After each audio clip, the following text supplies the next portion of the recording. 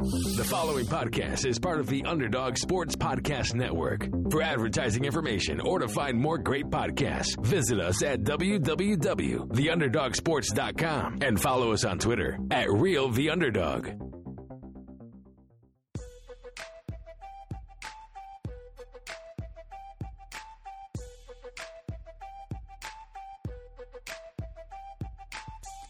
Welcome to The Leftovers, brought to you by the Underdog Sports Network with Josh Dunn, Anshu and Dan Bauer.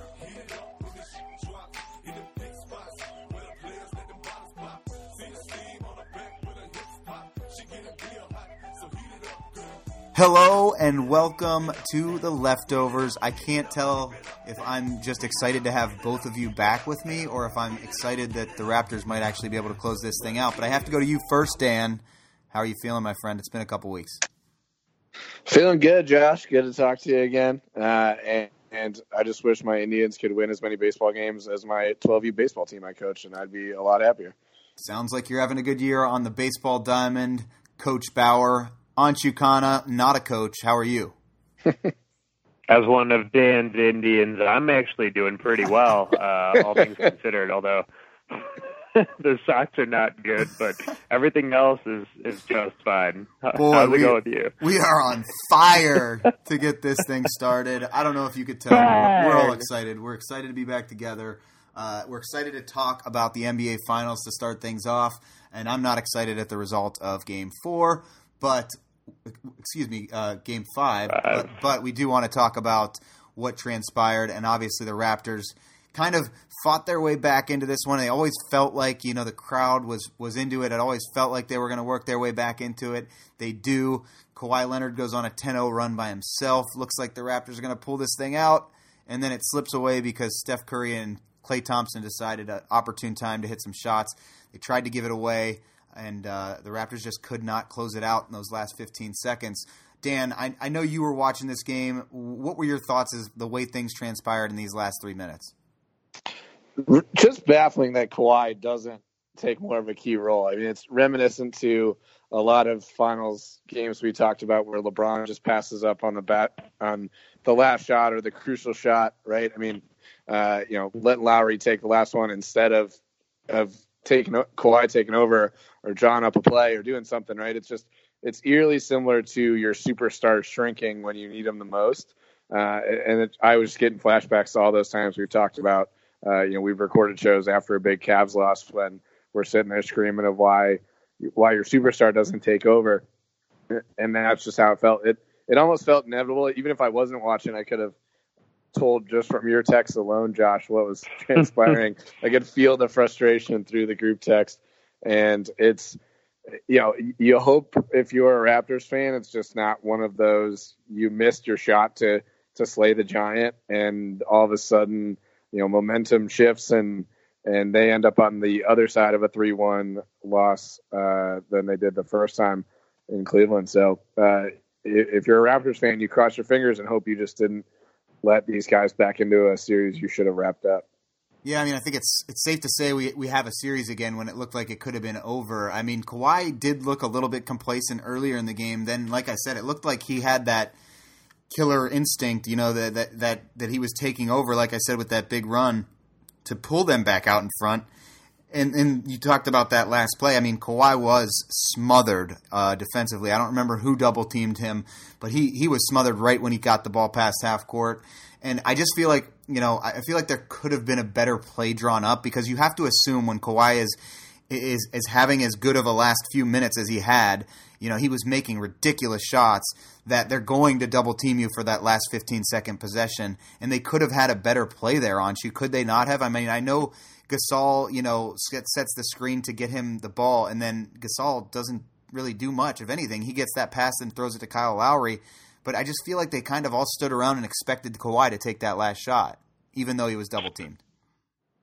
Totally. I mean, at the end, I don't think they had a timeout, though. I think Nick Nurse was basically just like, go get it, and I mean, Cousins turns the ball over at the end he has the offensive foul. I guess they did have time because they looked at that, but it was just a wild series of events that ended that game. And ultimately, I did totally think at that point that Steph misses a three with about 3.5 minutes left, that they were done. And it seems so, say what you want about the Warriors, but generally they don't blow plays down the stretch like they did in this game. I mean, they make those 3 threes, I'm sorry, with Clay and Steph, but I thought they did a lot of dumb stuff. And, I don't want to say the Raptors choked it away, because I do think the Warriors kind of snatched victory out of the jaws of defeat, but they, both teams at the very end, really, I thought, were not playing at their optimum level, where in the first quarter, those two teams are playing the best we've seen them in the entire series, which I'm hoping is a good harbinger of things to come in the next round, or in the next game. But without Durant, I mean, this series takes on a very different complexion, and I'm anxious to see how this goes. Like, if the Warriors are able to capitalize and use that as sort of a galvanizing moment for them, or if it's all going to go, like that's their excuse and they're just going to tank it here. I really have no idea which way it's going to go in Game 6. All right, so none of us know how it's going to go, but we're in the business of making predictions and generally being wrong, unless you're Dan picking the Pelicans to win a series against, Portland? But I'm going with whatever Dan goes with, for the record. Fair enough. So let's let Anshu go first. Oh, damn it. All right. Well, who wins in how many games? This is a weird thing, right? That this series, 4 straight road teams have won now? I mean, it's never happened before, or it's maybe happened once in the finals. And I mean, it's the home court advantage has just been completely out the window. I get the feeling right now that the Raptors are the better team. I thought that the Warriors laid it all out there. They shoot 45% from 3 as a team, including 3 of 3 with Durant. They're not going to have that next game. Kerr has 2 days to try to figure something out, something that he hasn't been able to find this series. And I mean, if you try to add up, just calculus-wise, what do the Warriors have to do? They have to score 110 points without Kevin Durant, probably without Kevon Looney. And, the way that the Raptors are playing defense, it's hard for me to imagine that the Warriors are going to be able to do that. Aside from Curry and Thompson, they're going to need Draymond to have a monster game the way that he had in Houston and the way that he hasn't looked this entire series on the offensive end. So I'm taking the Raptors. I think that they go and they do it in Oracle's final hurrah. Wow. Dan, tell me otherwise. Unfortunately, I'm still going to go Raptors in this one. There's no way, with how well the Raptors are playing, they're going to lose 3 straight games. You think in Game 6 they win it? They close out the series in Oracle as well? Or you're just saying? No, I think it's 7. I think it's going to go 7. Yeah, I mean, the home court advantage. I know Anshu mentioned it hasn't played as big of a role, but I think they're gonna. I think it's still going to take 7. I mean, this Warriors team is still no slouch, but to overcome a 3-1 lead or deficit, I should say. I mean, you need absolute monster games from all your superstars, and obviously Kevin Durant is not going to be there to give that to him. And the chance of Draymond coming out and just having 2 monster games to go along with some monster games from Steph, I can't fathom that they're going to have enough. This team has not generally been one that is winning a lot of games by having 7-8 guys getting double digits, right? That's what we've talked about all along, is this Raptors team can go 7-8 guys score double digits, but that's not the Warriors, and they're going to need superstar performances, and they're down their biggest one. So I still think the Raptors pull this off, but it'll take 7. You gave me an opportunity to troll the Warriors for blowing a 3-1 lead, and I chose to pass on it because I feel like I'm going to will it into existence that they make amends on that. So I'm, 3 different outcomes, 3 different possible outcomes that could happen here. I'm going to take the third of those outcomes, and I'm going to say the Warriors win this in 7, just because I'm always wrong, and I feel like if I will it into existence, it's just not going to happen. So I'm telling everybody I know I'm rooting for the Warriors. I want them to win Game 6, and then I want them to win it in Game 7 and hoist that trophy again, so that it just doesn't happen. That's my story, and I'm sticking to it. But I really believe, though, that if they can win this game in Oracle, I feel like Toronto, they just have not been in this situation before. The Warriors have been there before. If they get momentum going, obviously to win one without Durant was, like Anshu said, you steal a victory from the jaws of defeat. I just feel like if they can get one at home in front of that home crowd at Oracle for the last time, to come back to Toronto and put all that pressure on Toronto after they had it 3-1, like you mentioned, Dan, I truly believe that if it goes 7, that this series is over and Golden State's going to win it in a blowout fashion in Game 7. But I can't even imagine what a Game 7 would look like. That would be so intense. Like, I just can't even wrap my head around it. I agree, but I really do think that, again, I just think that the guys who would rise up in that situation are going to win it. Now, on the other side of that, I truly believe that Toronto is going to be the better team in Game 6 and that they should win it on the road. But that's a loud arena. It's one of the louder arenas in the country.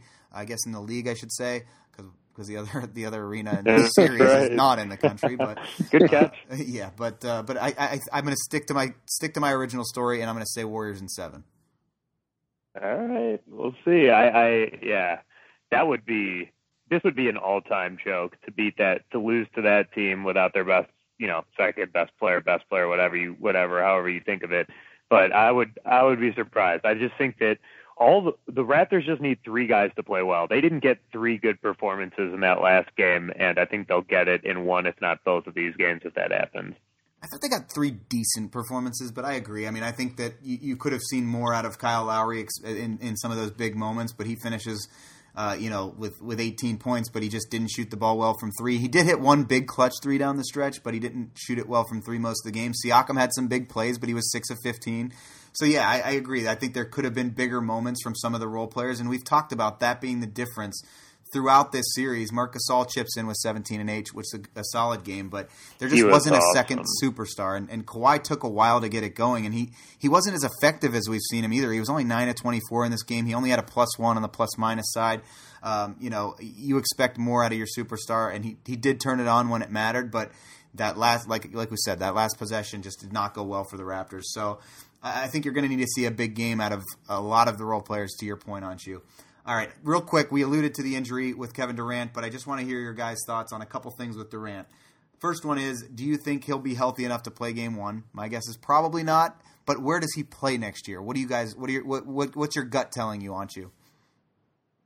My gut is telling me that he is going to pick up his option with Golden State, although you gave me some info I didn't know in our last show about that possibly being his last chance saloon, basically.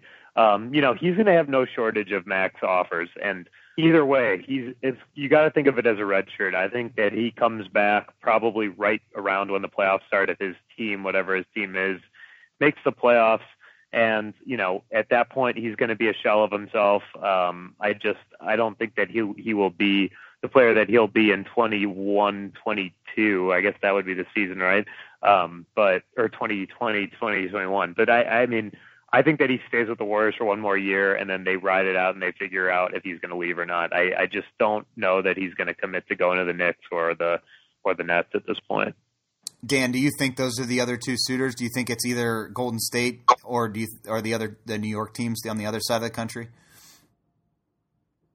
I mean, I don't necessarily think those are the only options. The news of some of these Kyrie rumors and signing with Rock Nation, and does he want to potentially try to get a reunion with LeBron or with KD or where some of those guys go? So I mean, if you're Kevin Durant, I don't rule out, and it sounds a little crazy, but I don't rule out a Lakers move or something to that effect. Oh, man. So, I mean, if you're Kevin Durant, if you want to win, I mean, it's not crazy to say, I'll go do it with the Lakers and LeBron, and especially if Kyrie works something to get over there too. So I'm going to go with, if I was betting odds on it, and there was some long odds on the Lakers, I would take that one, I think. Yeah, I was leaning that direction initially, kind of thinking that way a lot during the season with Kyrie and LeBron making amends and kind of getting back to being buddy-buddy again.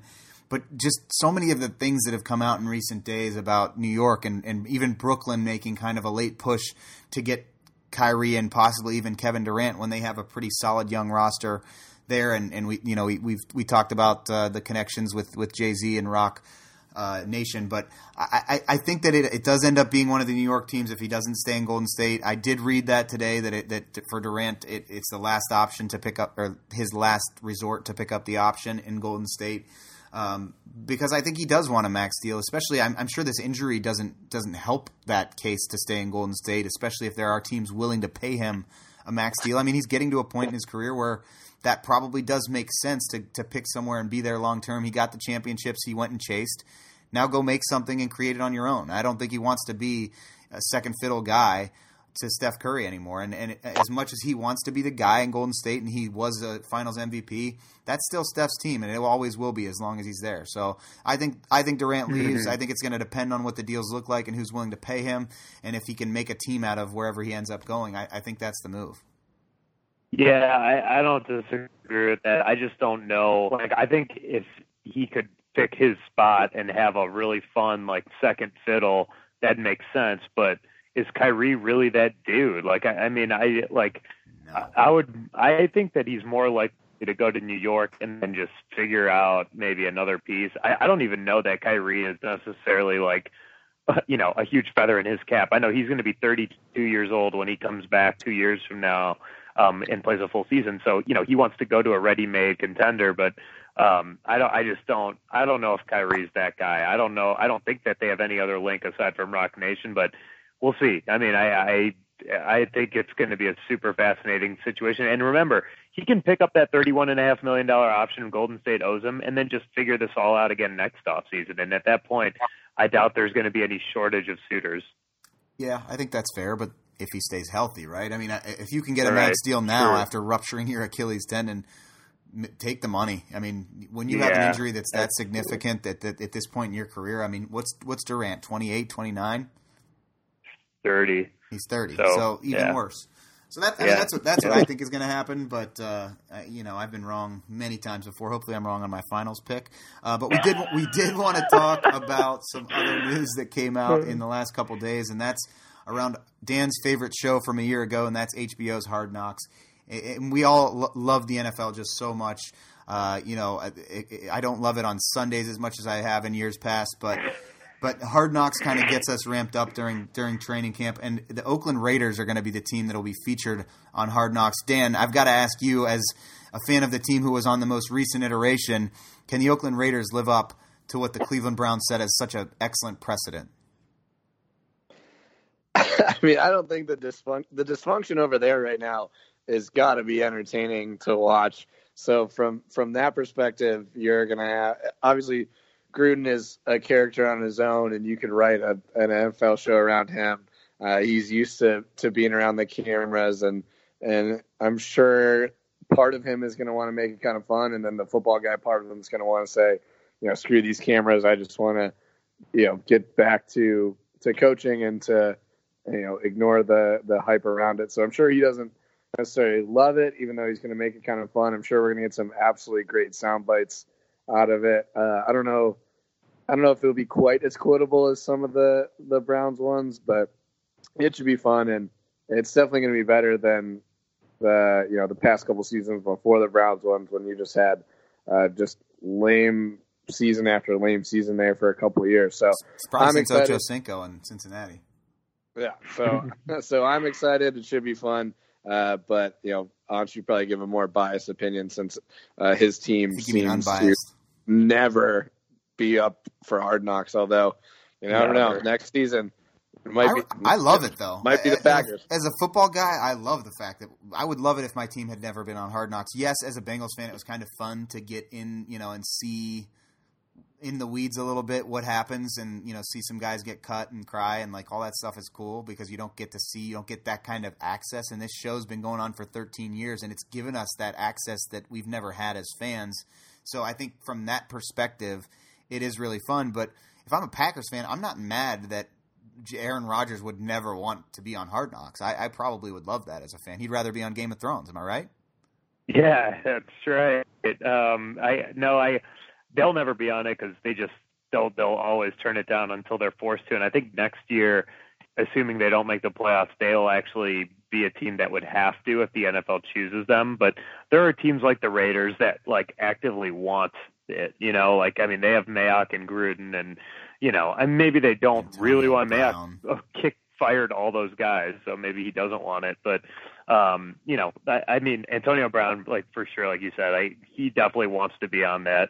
Richie Incognito's out there. Derek Carr is, that dude. He loves. I mean, he's a really ballsy performer, but he's good with that stuff. He's good with the camera on him.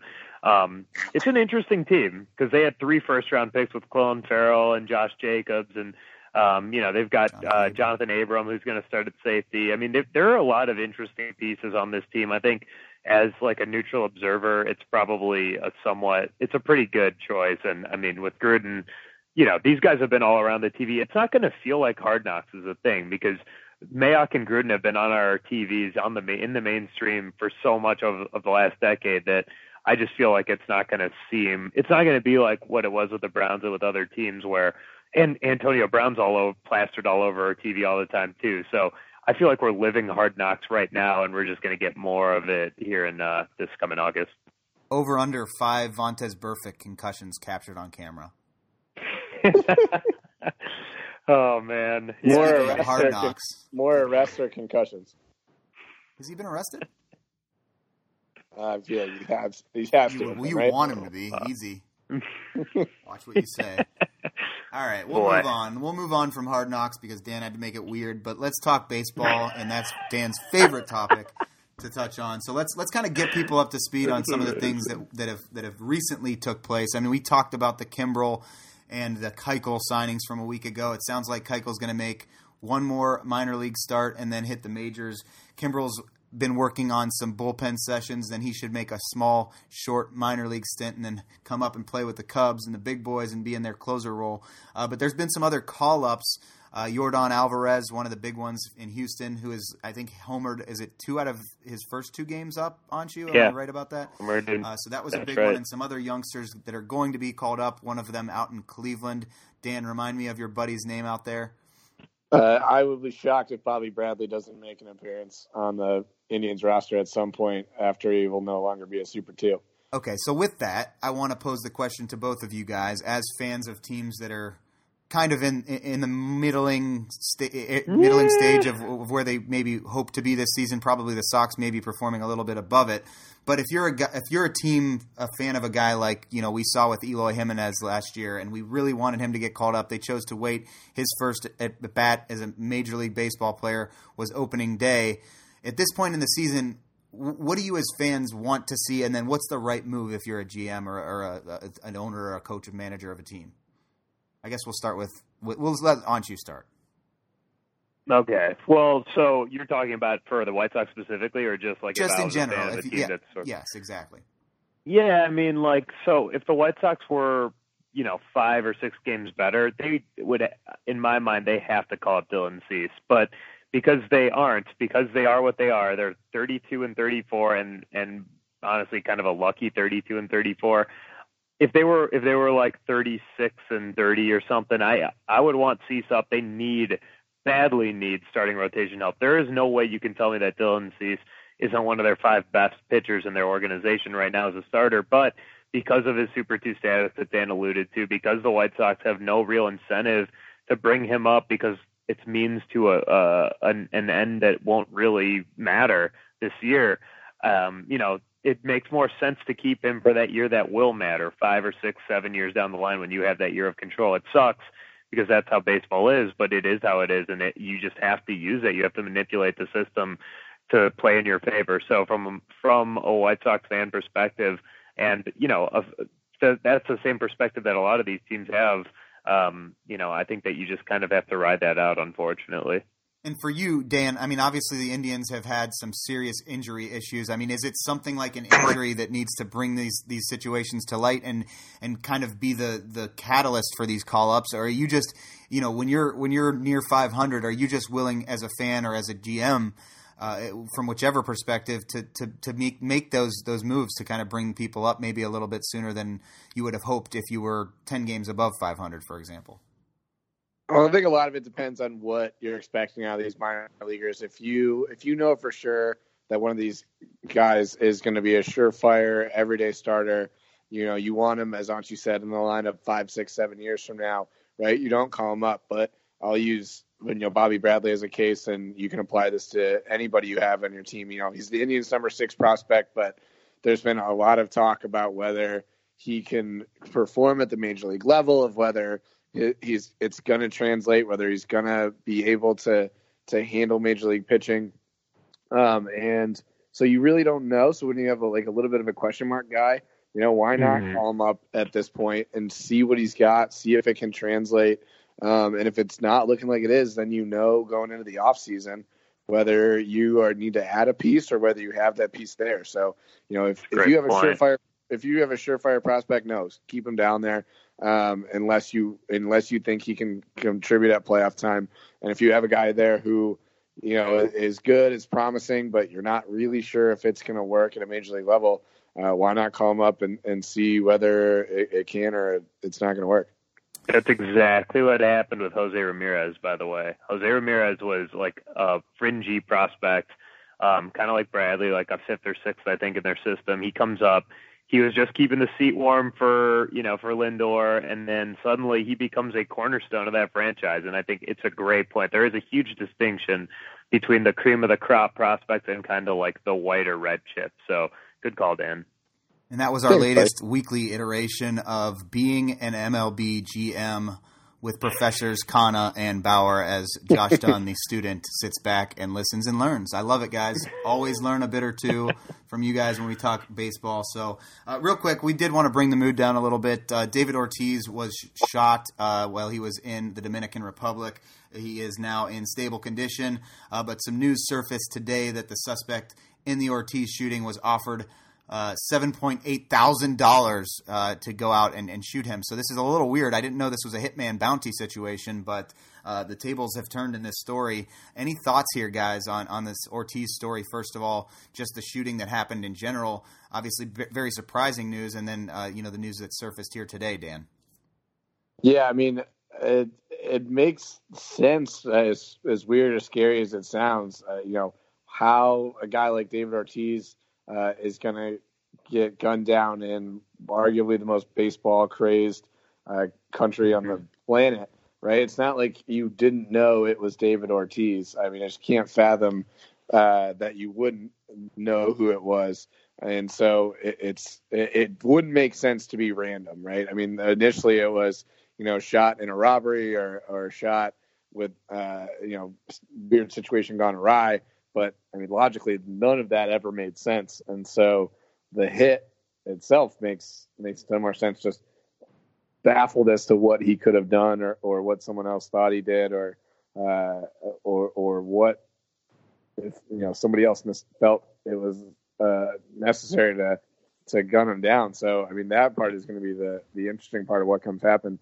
Obviously, scary situation and a guy who, for anybody in this generation you look to as one of the guys who helped really bring back he was kind of the next wave after the McGuire Sosa bring back baseball. I think David Ortiz is in conversation for kind of that next round of guys who really brought it back, made it popular.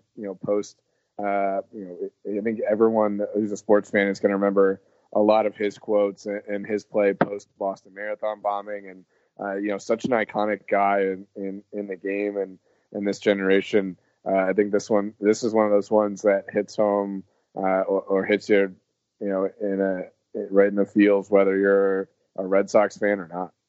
Yeah, I mean, outside of the New York Yankees fan base, I would say he was one of the more likable players during that generation as well. And I blame the headline writers for me saying $7,800 because that's just the way it was written, Anshu. But what are your thoughts here on this story as we close things out?